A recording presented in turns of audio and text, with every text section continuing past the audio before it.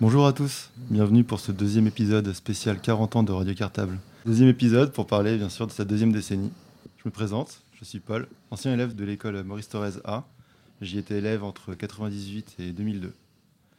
Et me revoilà 20 ans plus tard, remettant les pieds à l'école pour rendre hommage à Radio Cartable. Dans le studio avec moi, 4 personnes, ayant fait vivre cette émission. Je vous laisse le soin de vous présenter. Régis Reicher, j'ai été directeur de l'école Maurice-Thorez A pendant 9 ans. Je suis arrivé en 89 et je suis parti en 98. J'ai découvert l'école avec sa spécialité, c'était Radio Cartable. Bonjour, moi je suis Danièle Pasquier, j'ai été enseignante ressources pendant 1 an et j'ai été institutrice qui a beaucoup pratiqué Radio Cartable avec bonheur. Et c'est ce qui donnait, je crois, du bonheur dans ma classe. Bonjour, je suis Marie-Claude Boyer. J'ai été conseillère pédagogique ici, à Ivry-sur-Seine, à l'inspection départementale. Et j'ai connu Radio Cartable de sa naissance jusqu'à maintenant. Bonjour, je suis Yolande Ciccarelli. J'ai été enseignante dans l'école Maurice-Thorez A un maximum d'années. Ensuite, j'ai pris... je pense pas que j'ai pas pris la relève après Régis, mais pas loin. Voilà, tout à fait. Et donc, j'étais directrice de l'école aussi, de la même école. Ensuite, j'ai fait 1 an ou 2 de présidence d'ARADELE. D'ailleurs, Régis a oublié de spécifier qu'il a été aussi, lui, il a pris derrière, je crois, peut-être Pierre Laborie, je sais plus trop. Il a fait aussi 1 ou 2 ans de présidence d'ARADELE, ce qui n'est pas rien comme travail, comme mission. Et puis là, donc moi aussi, on est entre retraités, par Paul, là, qui a 30 ans. Voilà, je suis trésorière de l'association ARADELE, qui est l'association pivot de Radio Cartable. Mais alors donc, on a le petit Paul là, pour parler de la deuxième décennie, de 94 à 2004. Un petit trentenaire tout neuf, il vient d'avoir ses petits 30 ans là en décembre. C'est ça, oui. Voilà. Et bien pour fêter ta venue, j'ai une bonne bouteille de champagne offerte par des amis qui ont écouté notre première émission là, du jeudi 14 décembre sur la naissance de notre radio et qui nous félicitent à leur manière. Parce qu'ils connaissaient pas le cartable, mais ils ont été babas devant tout ce qu'on a raconté. Alors, un grand merci à eux. D'ailleurs, avant d'ouvrir le champagne, Danièle va nous lire leur sympathique message. Alors, le voilà. Allô, Yolande Cartable.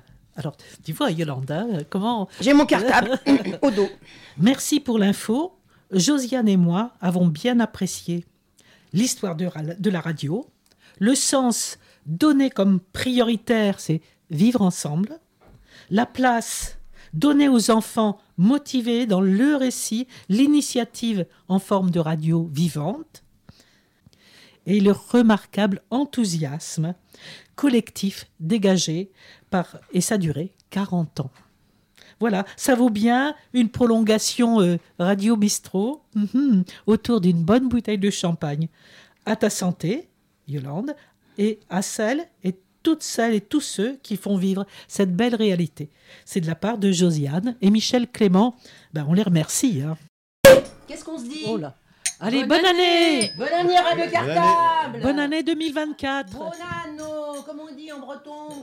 Allez. En tout cas, bonne année 2024 et longue vie Radio Cartable. Exactement. Oui. Sais-tu, Paul, que tu vas passer un beau moment avec des vieux de la vieille radio. Tiens, d'ailleurs, dans l'émission du 14 décembre, Élise, une ex-élève de Solomon, nous a parlé du jeu du dico de Radio Cartable. Eh bien, chers auditeurs, cherchez l'origine de cette expression, les vieux de la vieille, qui n'est connue que par les anciens. Après, vous nous envoyez ça, parce qu'on n'a pas de direct, donc vous envoyez ça à Radio Cartable. Élise, pour reparler d'elle, appréciait le jeu du dico. Elle nous en a parlé lors de cette réunion, et elle avait découvert lors d'une séquence le mot « uranoscope ». Avez-vous pris depuis la semaine dernière le temps de chercher sa signification ? Oui, non? Non.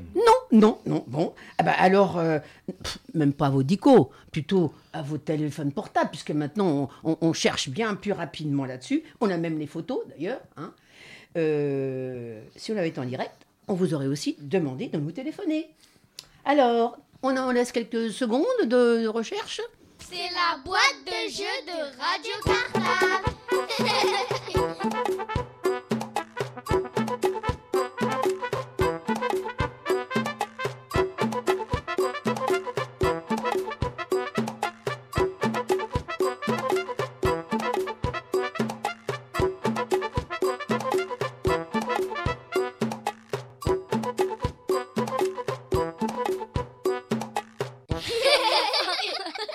C'est la boîte de jeu de Radio Cartable.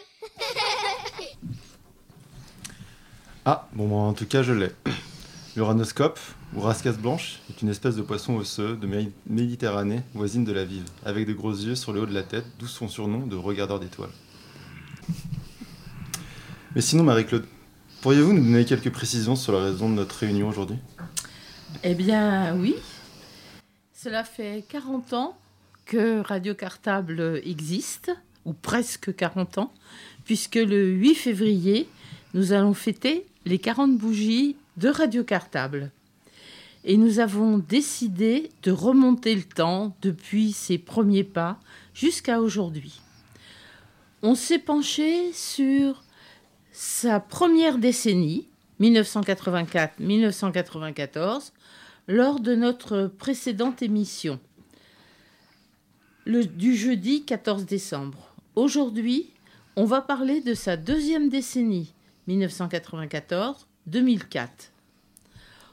On a évoqué les premiers pionnières de notre radio qui l'ont aidé à naître. Annie Le Troïc, Jean-Pierre Merlot, puis d'autres aussi, aujourd'hui disparus, qui l'ont aidé à grandir, comme Pierre Laborie ou Philippe Colomine. Avec cette deuxième période, on parlera des premiers enseignants ressources, des enseignants hors classe qui ont choisi de faire vivre la radio. Danièle a d'ailleurs été la première à assurer cette mission. On évoquera aussi quelques projets fédérateurs au fil de ces 10 ans. Merci beaucoup pour ces précisions. Prochaine question, je voulais poser à Monsieur Reicher. Vous étiez directeur à l'école de Maurice Thorez A. Et je suis arrivé pour ma part en 98. Vous aviez quitté l'école, il me semble. Oui, j'étais déjà en retraite. Disons que quand je suis arrivé dans cette école, bien le bureau du directeur était inaccessible. Et moi, je l'ai ouvert en grand. Les enfants qui participaient à ce jeu venaient pour parler au téléphone. C'était le jeu du personnage mystérieux. Le personnage mystérieux. Et donc, le téléphone du directeur était accessible à ses enfants. Tu as été président. Est-ce que tu as des souvenirs sur la présidence d'ARADELE ? Eh bien, sur la présidence de ARADELE, j'ai essayé de participer au moins sur le côté matériel de la chose et faciliter au mieux les déplacements des réunions, les courriers, et puis aussi se déplacer pour enregistrer l'émission jusqu'à Radio Libertaire. Et donc, j'ai même quelquefois été obligé de remplacer sur le tas la personne qui devait amener l'émission jusqu'à Radio Libertaire et qui était indisponible.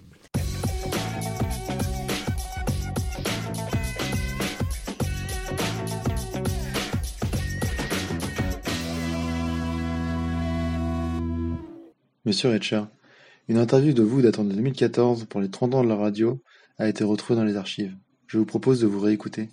Bonjour chers auditeurs de Radio Cartable. Nous sommes les élèves du CE2 de l'école Maurice Thorez A. Bienvenue dans l'émission 30 ans et tous ses dons. Aujourd'hui, nous avons la chance de recevoir non pas un, mais 3 invités. Pour chacun, pouvez-vous définir Radio Cartable en quelques mots ? Eh bien, Radio Cartable, c'est, disons, une expérience assez remarquable parce qu'elle dure depuis 30 ans. Et au départ, c'était une expérience dont on ne pensait pas du tout qu'elle durerait autant. Donc, de ce côté-là, pour nous, Radio Cartable, c'est quand même un outil assez exceptionnel. Et ce qu'il y a, c'est que nous avons remarqué que bien souvent, parmi les élèves qui faisaient de la radio, eh bien, on voyait des élèves qui étaient bloqués, qui n'arrivaient pas à prendre la parole et tout ça. Et avec les émissions de radio et tout ça, peu à peu, ils prenaient confiance en eux. Et il y avait même, de la part des participants, ils se corrigeaient. Tu n'as pas assez parlé comme il fallait, il faut articuler davantage, il faut aller plus doucement, il faut aller plus vite, etc., etc. Donc c'est vraiment un outil assez exceptionnel et je trouve qu'on ne l'utilise pas assez. On a l'impression toujours que c'est quelque chose en plus de ce qui doit être fait dans les classes. Voilà.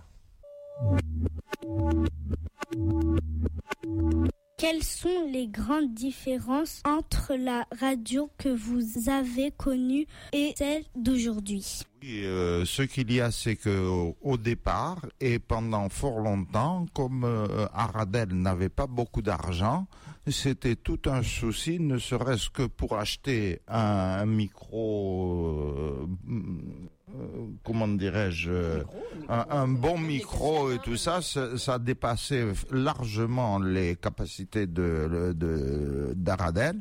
Et bien souvent, les écoles aussi aidaient beaucoup en fournissant des rames de papier, en fournissant des crayons et du petit matériel comme ça, mais qui sont absolument nécessaires pour pouvoir faire de la radio malgré tout. Et tu as peut-être quelques souvenirs, Paul, puisque tu étais un ancien élève de Radio Cartable. Alors oui, ancien élève de Maurice Thorez, j'avais aussi pu participer ou écouter à l'émission souvent. Et je me rappelle à peu près de ces créneaux du jeudi après-midi, de 7h où on était là à écouter, à remplir des fiches, des questionnaires, des quiz qu'après on envoyait à l'école. Et il y avait derrière des tirages au sort, Et on gagnait les bonbons. Voilà, des choses pour la classe, pour ceux qui avaient bien réussi. Il y avait aussi, bien sûr, ces différentes interviews qu'on avait fait aussi d'Ivriens ou même d'artistes. Je me rappelle de mon époque que ma classe où des personnes de l'école avaient interviewé Jacques Higelin. C'est très intéressant. Puis même, je me rappelle aussi des préparations en classe, des émissions qui se faisaient du coup collectif, avec derrière aussi le choix des élèves qui, eux, allaient au studio l'enregistrer avec, à l'époque, du coup, Jean-Jacques. Et d'ailleurs, je me demandais, est-ce qu'il y a encore maintenant toujours un enseignant comme Jean-Jacques à l'époque, responsable de Radio Cartable de la radio ? Alors oui, d'ailleurs, tu vois, de l'autre côté, il y a Gaël qui est là, qui a pris la relève, mais qui fait partie de la 4e décennie. Revenons donc à la 2e décennie. De 84 à 92, on se débrouillait, aidé essentiellement par Pierre Laborie. Il y a aussi Philippe Colomine, on en a parlé la dernière émission. En 92, l'IEN d'Ivry, qui s'appelle Madame Fortier, convaincue de l'utilité de cet outil radiophonique, 10 ans après Madame Le Troïc, elle a repris le flambeau et elle a favorisé la mise en place d'une mission, pas d'un poste, parce que encore maintenant, c'est pas un poste. C'est-à-dire que dans le mouvement des enseignants, il n'y a pas un poste de Radio Cartable. Donc il y avait une mission en permettant à un enseignant qui était déjà en classe de quitter sa classe, il était volontaire bien sûr, il venait assurer la maintenance de la radio et il y avait un remplaçant qui était envoyé pour prendre sa classe. Ça a duré 2 ans à mi-temps. La première missionnée, si je puis dire, celle qui a étraîné cette mission d'enseignante ressources, comme on les appelle maintenant, depuis longtemps d'ailleurs, a été Danièle, en 93-94. Cette mission que moi j'ai eue en premier. À mi-temps, c'était très, très compliqué, avec si peu de temps de le faire, mais toutes les personnes qui faisaient Radio Cartable étaient des volontaires. C'est-à-dire, ils savaient que ça dépassait les heures de service. On était beaucoup de temps passé.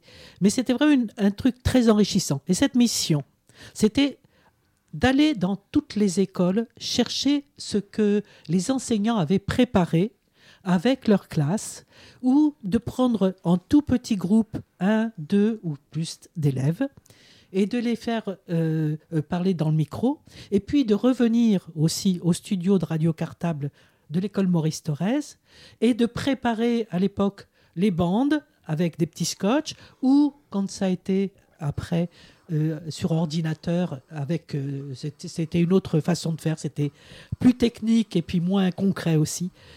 Et c'était d'envoyer l'émission en passant par la radio de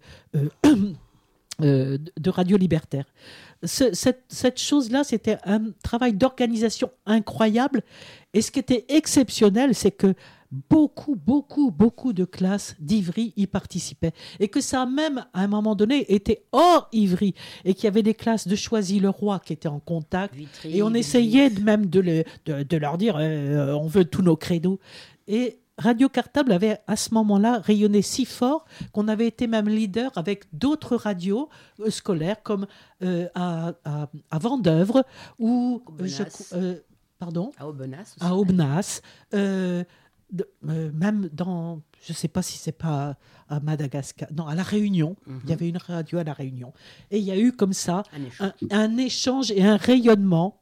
Et c'était, je crois, quelque chose d'extraordinaire pour tous les enfants, parce que tous les enfants étaient vraiment concernés, que ça faisait une expérience collective extraordinaire. Et ensuite, du coup, Danièle, après cette mission, vous avez repris une classe, c'est ça ? Et pourquoi ? Parce que j'étais maman de 2 petites filles, pas très grandes, et que ça a pris beaucoup de place, y compris dans ma vie privée. Et qu'un jour, j'ai retrouvé mes enfants toutes seules, très tard le soir.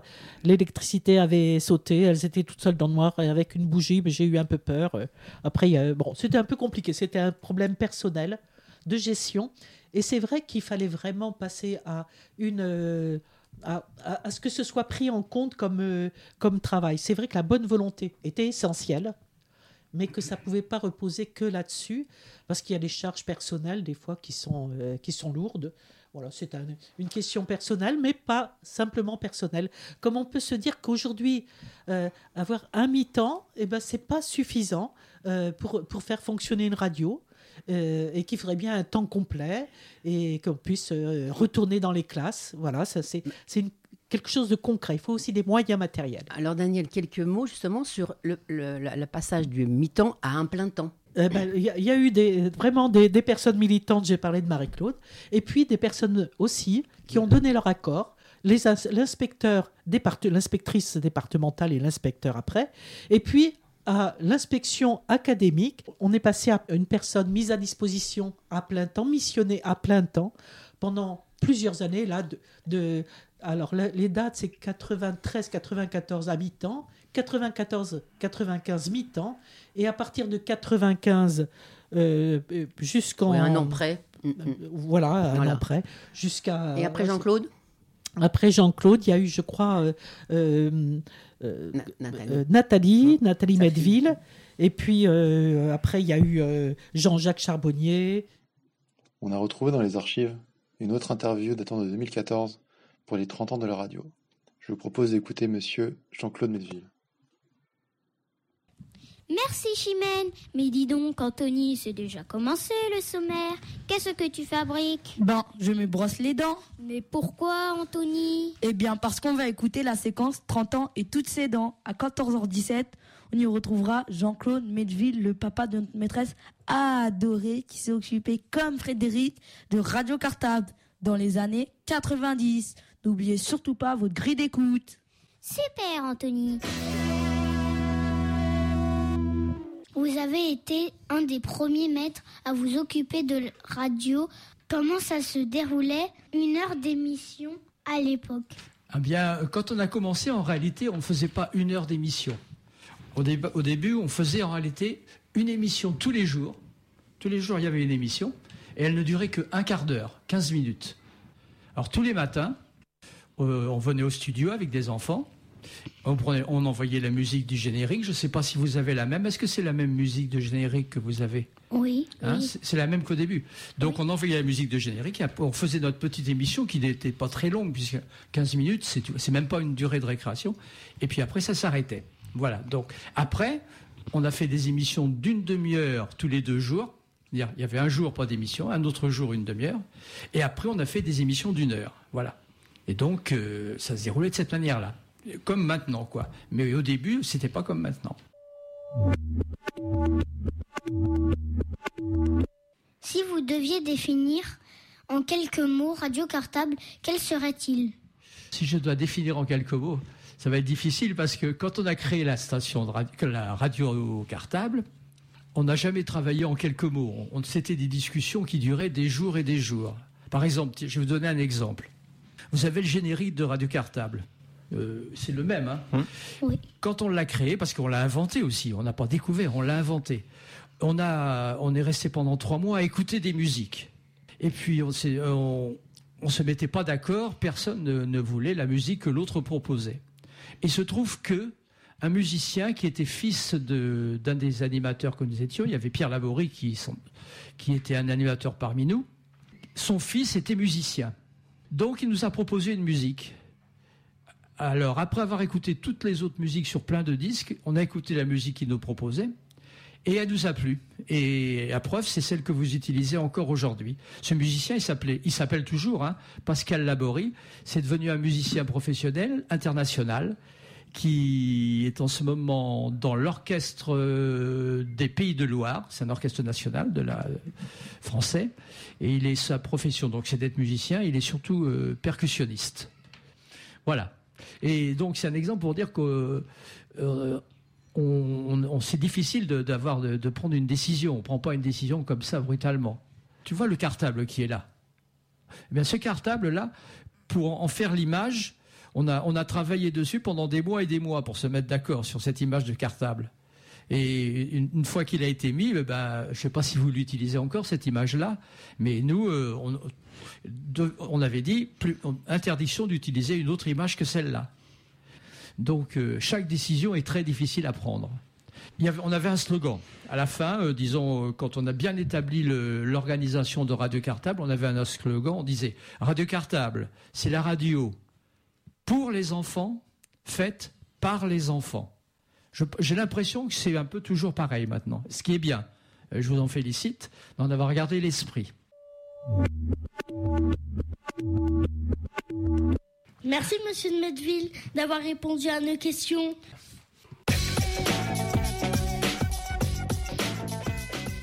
De 1998 à 2002, c'est en effet Jean-Jacques Charbonnier qui était à cette époque remplaçant et qui a accepté de reprendre le flambeau. Il était aidé d'ailleurs dans cette tâche-là, bien lourde, par Anne Chechia. Anne Chechia, c'est une jeune assistante emploi jeune qui est restée, je crois, 3 ans à Radio Cartable. En 2002, c'est la retraite. Oui, et il a sûr. pris la responsabilité de la présidence d'ARADELE. ARADELE, les amis de la radio de l'école. On reparlera de lui surtout dans la 3e et 4e décennie, car il a servi Radio Cartable pendant plus de 20 ans.